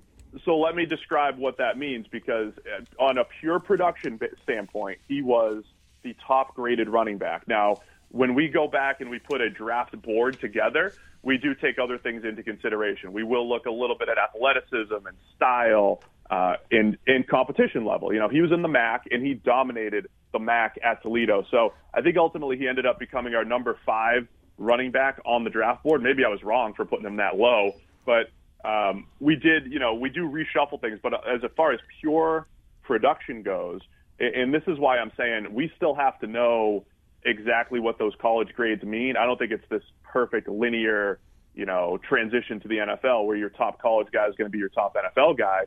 But I think we've already found in our grading there's a lot of, hey, if this guy grades below a certain level, don't even look at him for the NFL. Or if he's above a certain level, I don't care what his measurables are or how short he is or how fat you think he looks in a uniform, he's going to produce. So we're getting to that point, and I think Kareem Hunt is one of those guys where you say, look, he just graded above a certain level. I don't care that it was the MAC. I don't care what he did.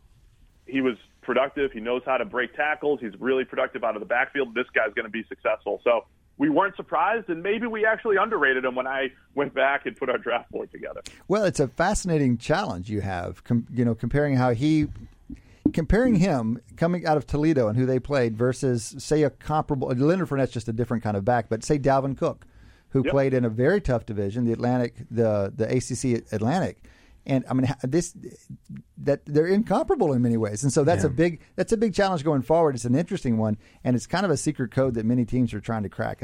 How do you know what translates and what doesn't translate? Right. And look, we've only gone back to 2014 as far as college goes. All right. What I've seen so far is our top end guys. So we've found guys just from a pure grading standpoint. Trey Flowers of the New England Patriots. He was a guy we said, look, he's a first round production type of guy. That's how he played on the field. He went in the 4th round. He is pretty much their best defensive lineman now, had 3 sacks in the Super Bowl. He's played closer to a first-round level. Grady Jarrett of the Atlanta Falcons, same thing. He graded so high in college.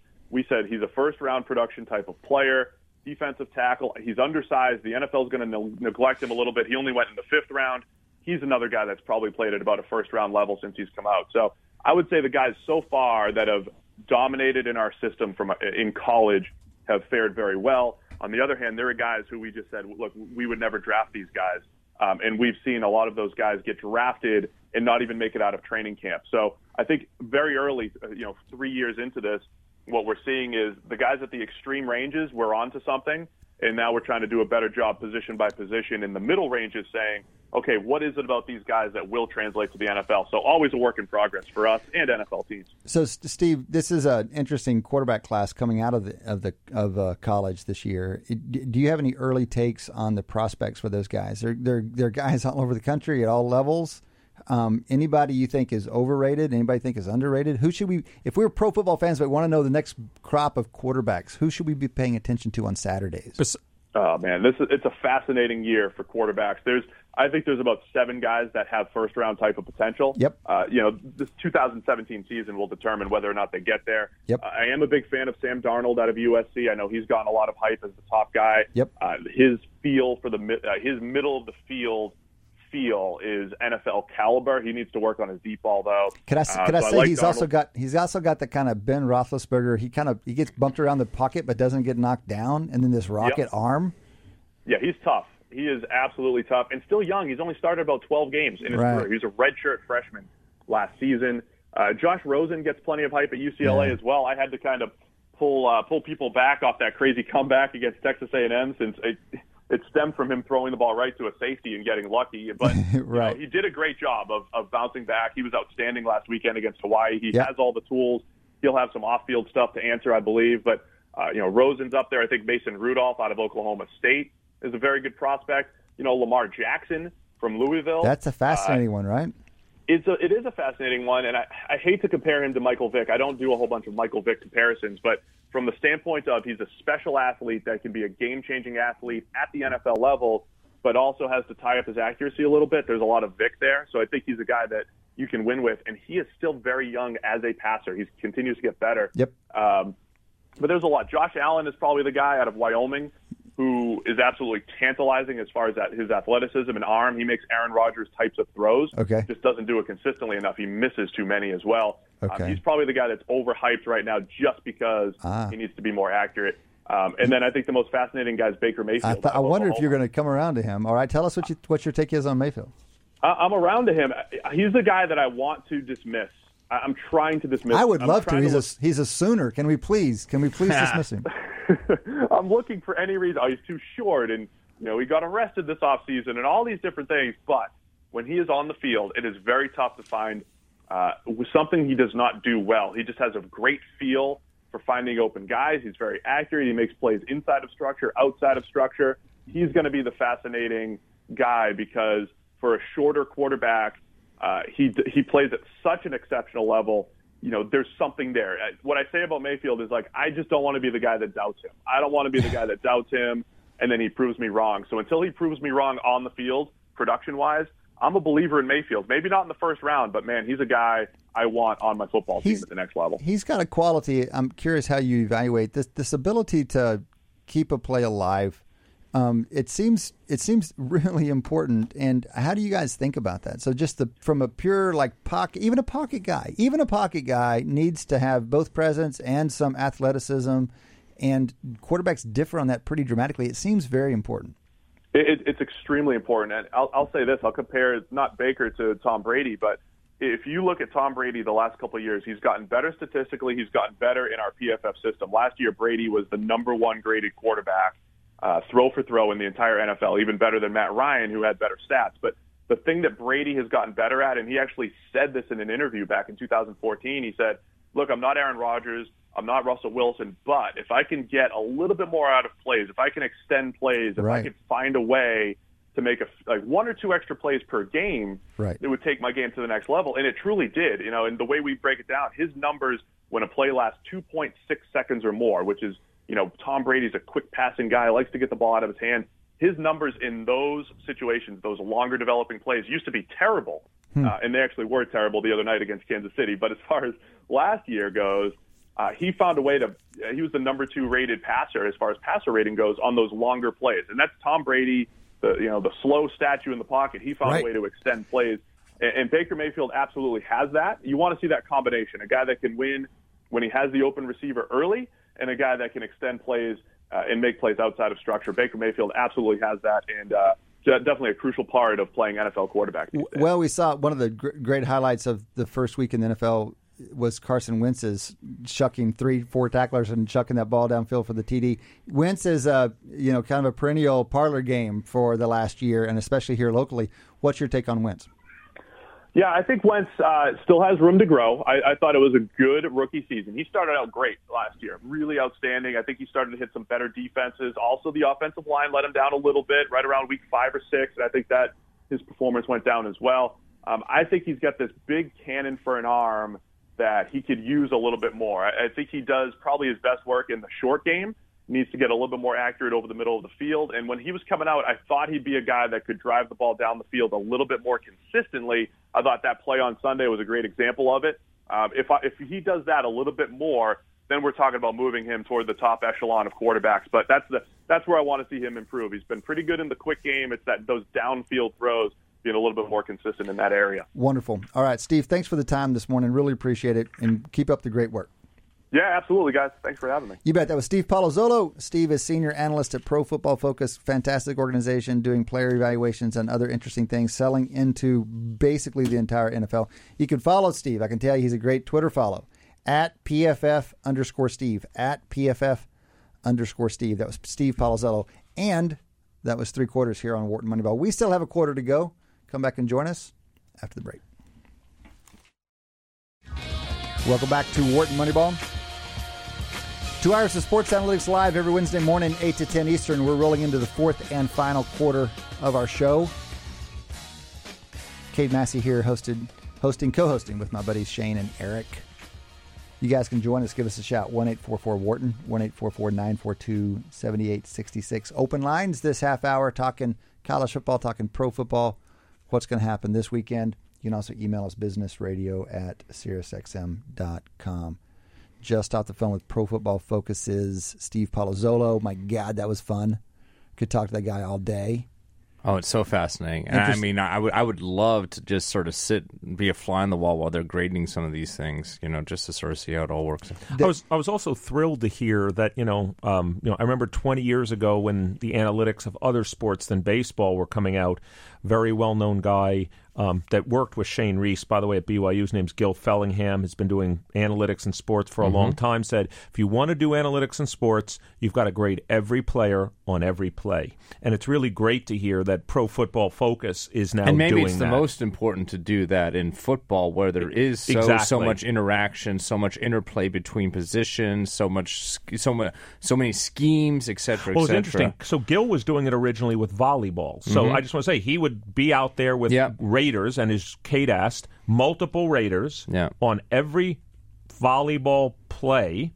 They would score every player on every play. And similarly, you could imagine there being large interactions in volleyball. I can't spike the ball over the net if the person that sets the ball gives me a bad set. Yeah, and this is sort of what makes, for example, hockey, I think, such a hard thing to evaluate analytically, because there is such a teamwork component to it.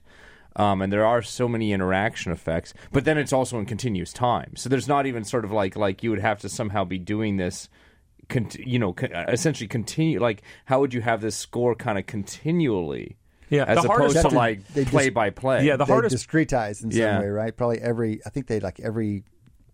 puck, every time they contest it, like in soccer, it's every time the ball's contested. Right. But I also want to go back to what Cade said earlier, which makes it still, even if you had motion data, makes it still a hard problem. Like, I was talking to my son yesterday who plays high school soccer, and a goal got scored by the other team. He's the center back. You could argue every goal that's scored is your fault. And he said, actually, this one wasn't mine. There were others that were mine, but not this one, because that wasn't my assignment. Like, I wasn't supposed to be there.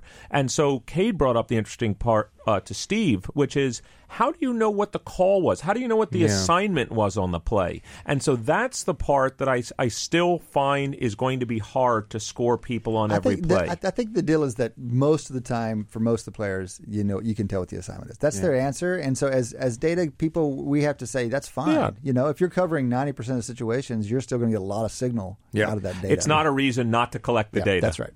So we have a few college football games. We're a little spoiled. We had a good opening weekend because that's the way they're set up these days. We had a phenomenal Saturday night for week 2 this past weekend. This weekend's a little thinner. The marquee game is Clemson at Louisville. These are 2 of the big 3 in the ACC, and they're even in the same division, the ACC. If Clemson clears this hurdle, that's one of the big ones out of the way. They also have to play Florida State. Louisville could prove themselves. This was a monster game last year. Louisville dropped it. Is Louisville more? People are kind of sleeping on Louisville a little bit. Mm-hmm. Lamar Jackson, Heisman Trophy winner 2 years ago, lost some interest last year, but he's put a lot of effort in his game. This is a big stage for him. How does Massey Peabody see Clemson Louisville? Well, we have Clemson number 3 in the country, and they're plus 24. So strong score from those guys. In Louisville, we have about number 11, plus 17. So on a neutral field, we make it a 7-point game, but this game is in Louisville. So it's like a 3 or 4 point game. Well, that's Clemson minus 3. This is a solid game. That's TV worthy for sure. USC Texas. Is that TV worthy, Kate? No, avoid it at all costs. Avert your eyes. It's Texas. I mean, what's the current point spread in that? 15. 15. That seems 15, high to me. As much as I watched Texas get wrecked in the first week. Me too. That's still.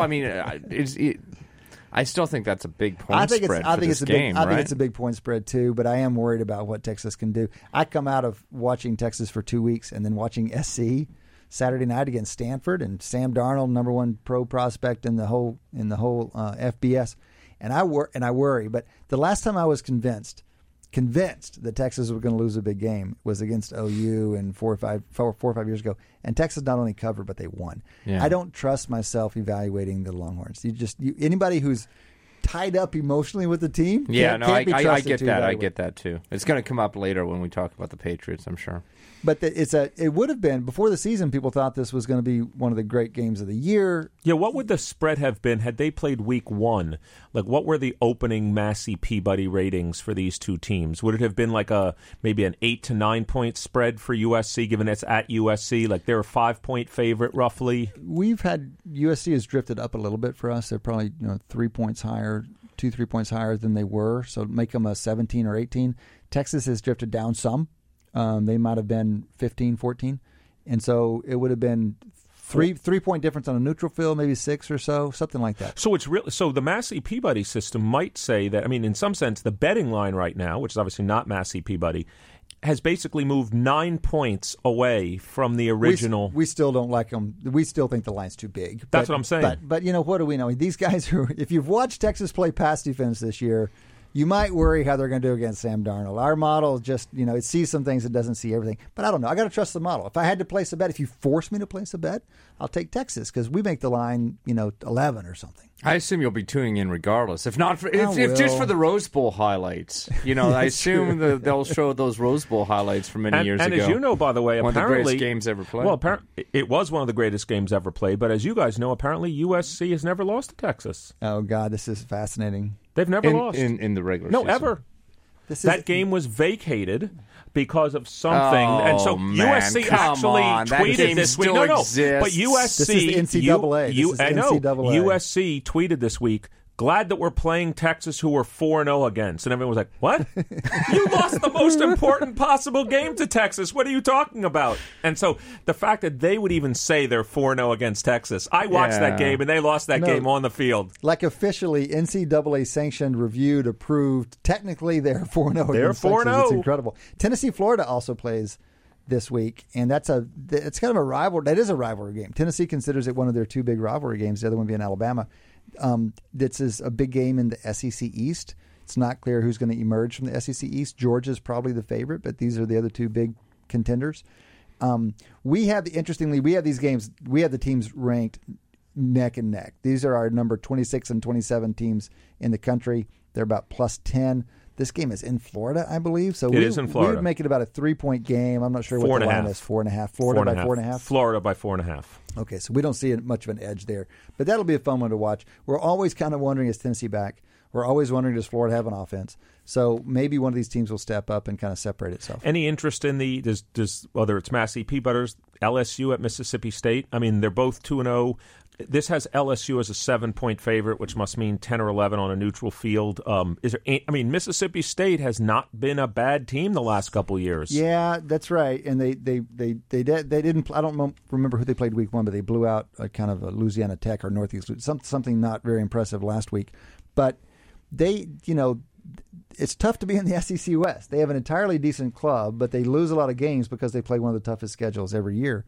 We have them number 21 and almost 13, almost a plus 13, but we love LSU. We have LSU 4th in the country at 23 and a half. So we'd make it 10 points on a neutral field. They're in Baton Rouge, so we're going to make it a 13 or 14-point game. That's a big spread. By the way, I think the game's at Mississippi State. Oh, we're flipping it around, so it's like 7. That's exactly the line. By the way, if you want to feel bad, they've played nobody the first 2 weeks. If you want to feel bad for Mississippi State, here's their next 3 games. They're home to LSU, at Georgia, at Auburn. I mean, this is getting bad to worse. And somewhere in the distance is Alabama's coming. Well, but the good news is they're home to Alabama, so you don't have to worry about that game. Right. But their next 3 games, forget their first 2, LSU, Georgia, and Auburn. That's some serious business. Well, so that conference is serious. To plug the horns in the next few weeks have USC, Oklahoma State, and Oklahoma. I think those are easy 3 games. of the next 4 games are against top 10 teams. I mean, we have Oklahoma State. We don't like them as much as the rest of the world does, but we have them at about 17. Guys, I know that you are most worked up about the NFL, and I think we probably have a little bit stronger slate than the NFL. So why don't we go to a regular feature here on Wharton Moneyball?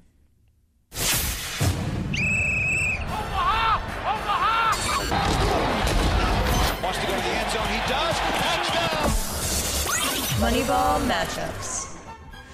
So this is something we got back to last week after being away for a few months. It's good to be back. Good to be back. To it.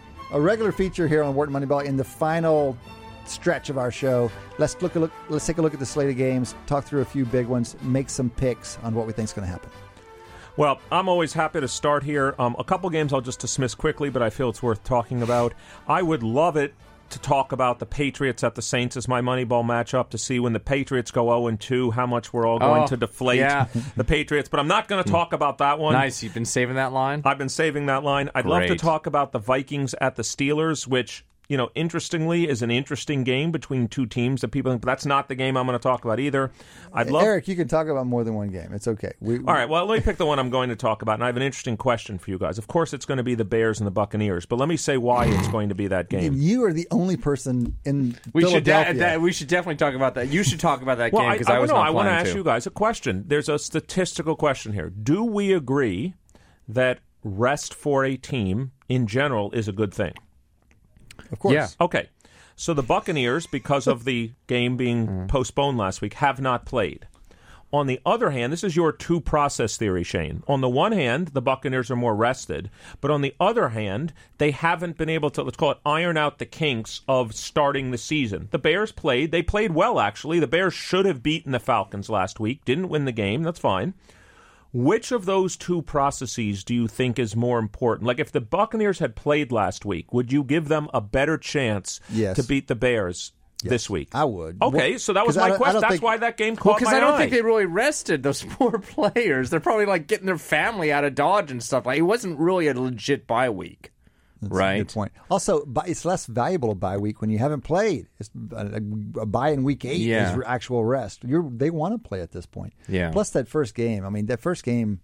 What coaches always say, there's more learning between week 1 and 2. And this is an empirical. This is an empirical thing. Does the bye week, when it normally occurs, does the bye week actually help teams? Yes. Okay. It's like half of it's like 3/4 of a point or something. Okay. We have it explicitly. That's a pretty big effect size. Yeah, it's not trivial. We have it in there for sure. Okay. But are they going to make up that game? They are. Yeah. So the game is now on. This is a bad thing for the Bucs. The game is being made up in Week 11. It turns out they both had a bye week, even though when there were different conferences, different divisions, obviously. They're making it up in Week 11 when they both had a bye week. So the Bucs and Dolphins will not have a bye. And also for the Bucs, it means 3 straight road games now. So they're, for the first time ever, they're playing 3. They should just call it a tie. They should just call it a tie. They're calling 3 straight road games. But let's be serious. The game that we should all be talking about, and to show you how hard their season has been, is Packers at Falcons. I mean, the Packers started at home last week against the Seahawks, not a trivial game. They're now going to the Super Bowl. I'm sorry, I meant the NFC champions, the Falcons. The Falcons, I think, lost the Super Bowl. That's a huge game. And interestingly, they have the Falcons are favored by 2.5, so neutral on an even field. I mean, that's a titanic game. Can you imagine if the Packers win that game? Think about the tiebreakers. They will have now beaten the Seahawks and the Falcons, which, forget they'll be 2-0.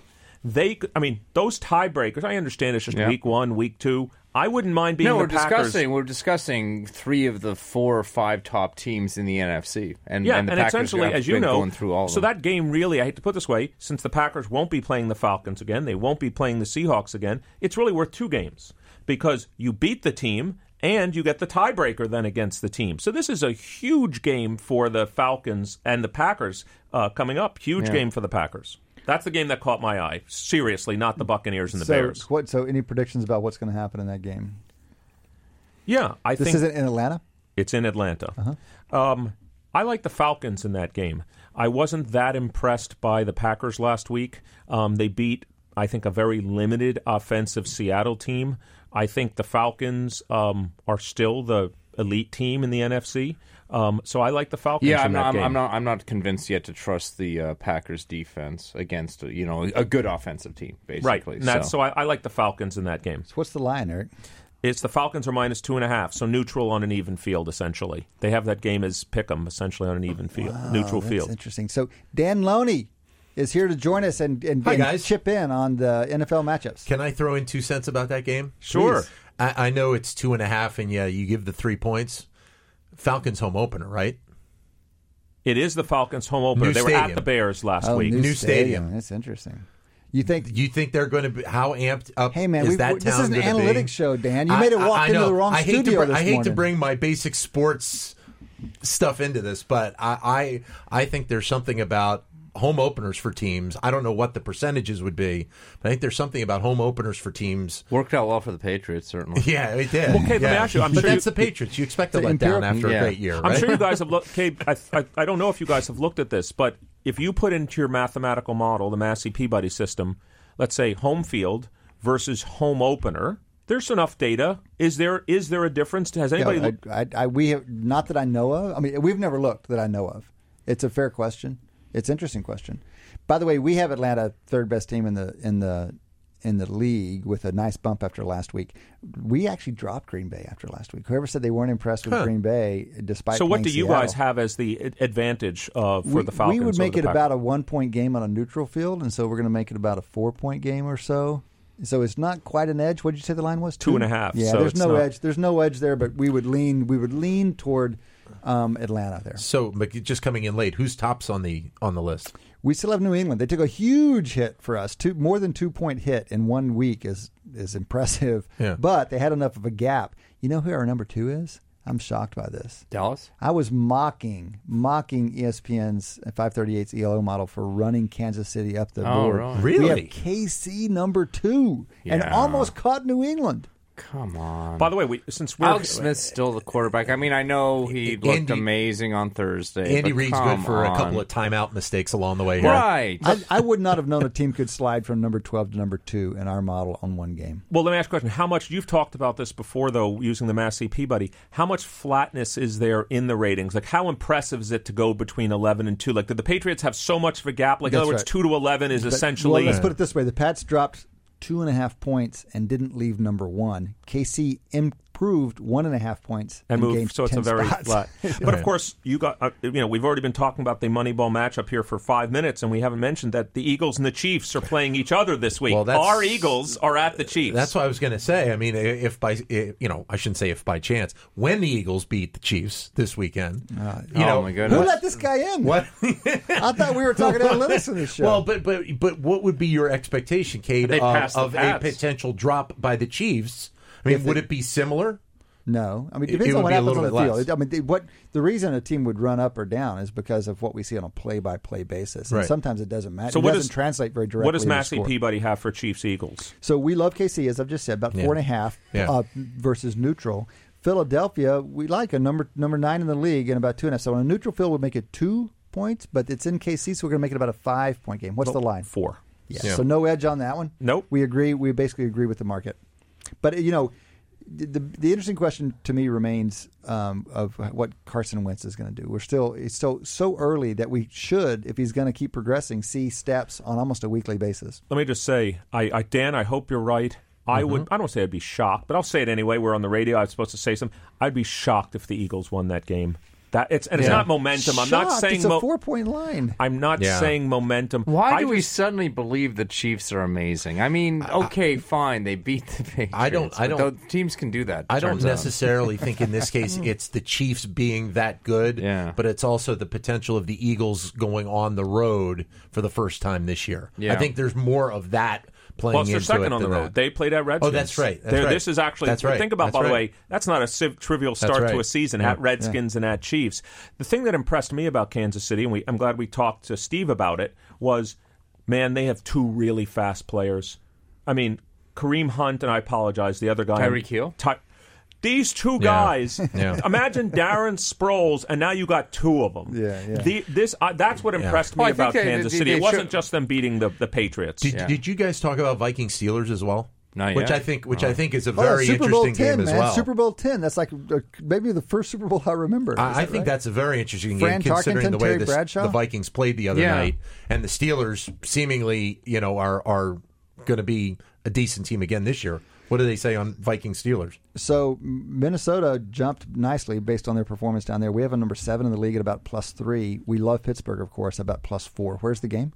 In Pittsburgh. So we're going to make it about a +4. We're going to make it about a +4 game. Steelers are favored by 7.